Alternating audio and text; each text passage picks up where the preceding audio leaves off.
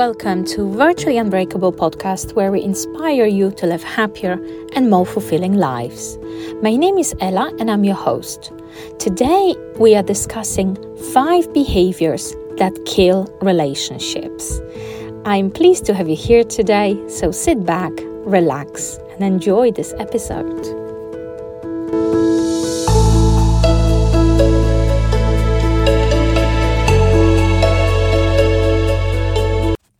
Welcome back to another episode of Virtually Unbreakable podcast. I'm your host Ella, and today we are talking about 5 common behaviors that can totally unintentionally harm your closest relationships. And we are going to also cover the steps we can take to break these patterns with gentleness and understanding. So let's get started. Relationships, as we all know, of all kinds, whether romantic, family ones, friendships, require care and maintenance. They don't just work on their own, and they should not be taken for granted. It's normal to make mistakes, but certain repetitive patterns and actions can really slowly corrode the foundation of trust, openness, and positive regard we have towards this person.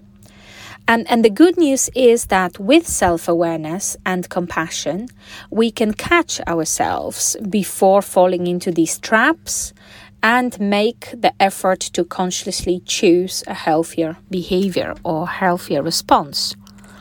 So, to start with, the first damaging behavior I'd like to mention is criticism. We all know how it feels, I'm sure you know too, how it feels to be frequently judged or nitpicked by a partner or a friend. And this gradually diminishes feelings of safety and acceptance in a relationship. Have you noticed yourself being very critical with someone recently? If so, what do you think might be behind it? If you notice a tendency in yourself to criticize rather than try to understand, then you should really substitute this criticism with curiosity.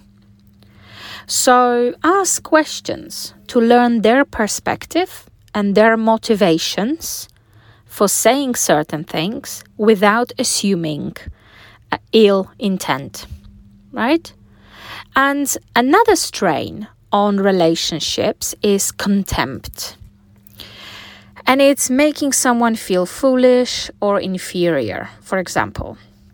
So, we all experienced situations where we witnessed mockery or sarcasm, but these things can seriously injure trust and respect between two people.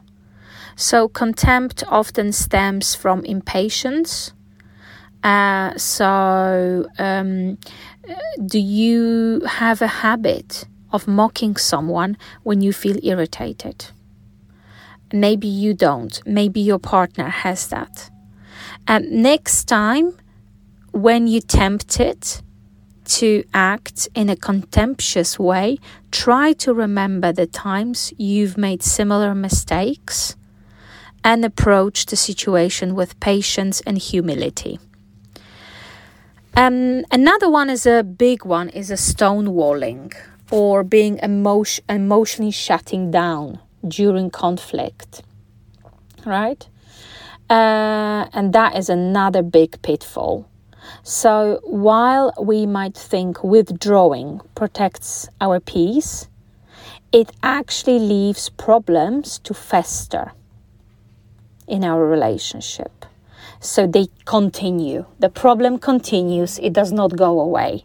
And it erodes intimacy over time and it erodes trust. So if you feel flooded, take a break to cool down, then make an effort to re-engage gently and honestly. Okay? But do not emotionally shut down during conflict. Try not to do that. Think, what could you do differently next time? What could be your response?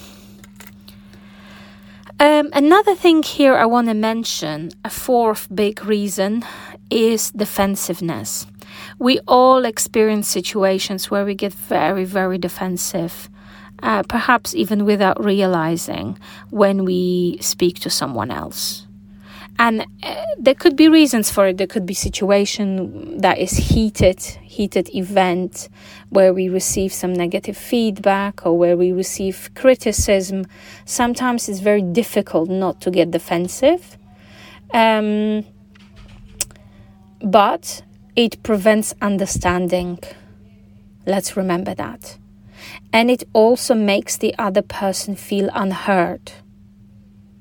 So before you get defensive when your partner says something to you next time,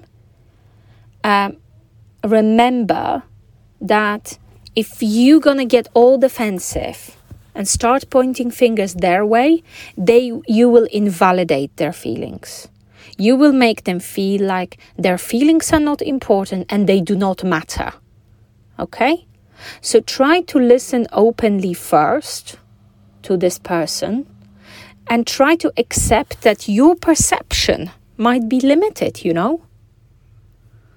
Then try to explain your perspective once the other person feels that you've listened to them. And see the difference in that. I also want to leave you with a question. Do you recognize defensiveness in yourself? How does it show up? What triggers it? And lastly, letting scorekeeping and bitterness accumulate slowly can really poison our relationships. So we all carry wounds from the past. We all have experienced different events, different types of relationships, different situations. Perhaps our heart has been heartbroken in the past by a number of people, maybe. Perhaps we didn't get the best role models at home, and we didn't learn what love should really look like and feel like. Perhaps we only realize that much later in life. And of course, now it's not too late to change. You can still build a healthy relationship that is formed on healthy foundations, that is built on trust, that is built on empathy. And this is why it's really worth knowing these 5 things that tend to kill relationships. So let's repeat it. It's to start from the beginning.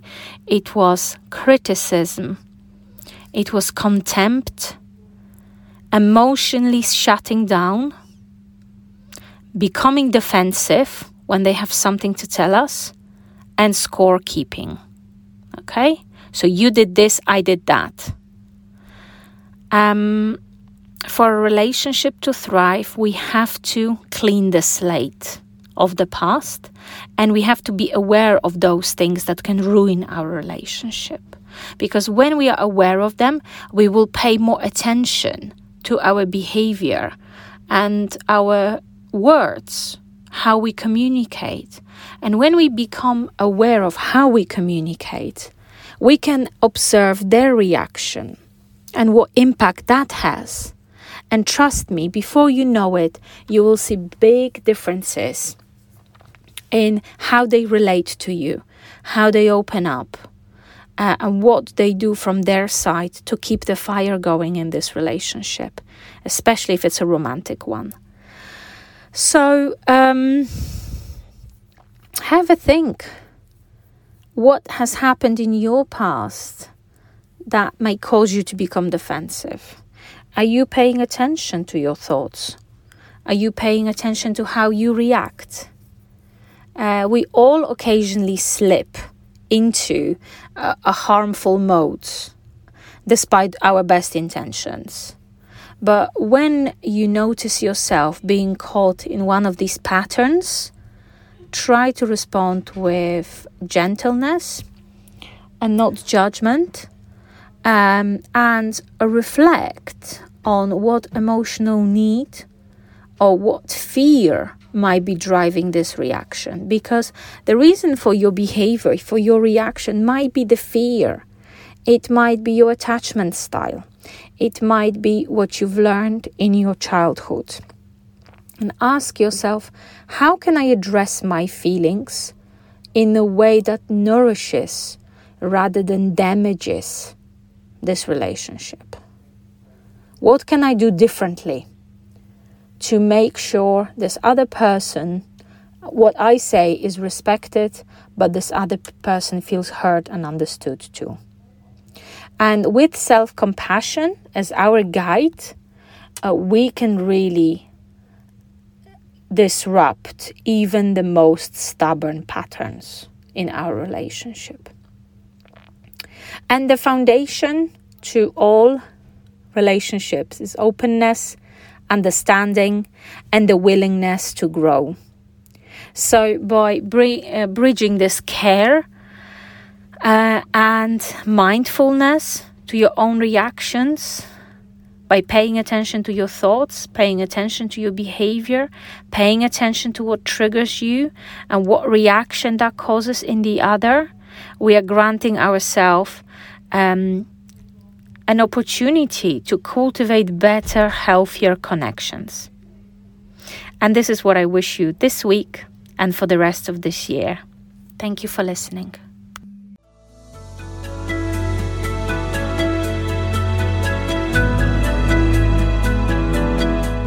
Thank you for joining me today. I hope you enjoyed today's episode.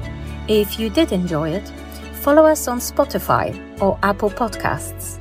If you would like to receive further resources on mental well-being, creating a positive self-image, and building a supportive relationship, make sure you check our website, which is virtuallyunbreakable.co. You can also book your mindset makeover. The details for that are below in the link. I look forward to seeing you in the next episode of Virtually Unbreakable podcast, delivered next week on Wednesday.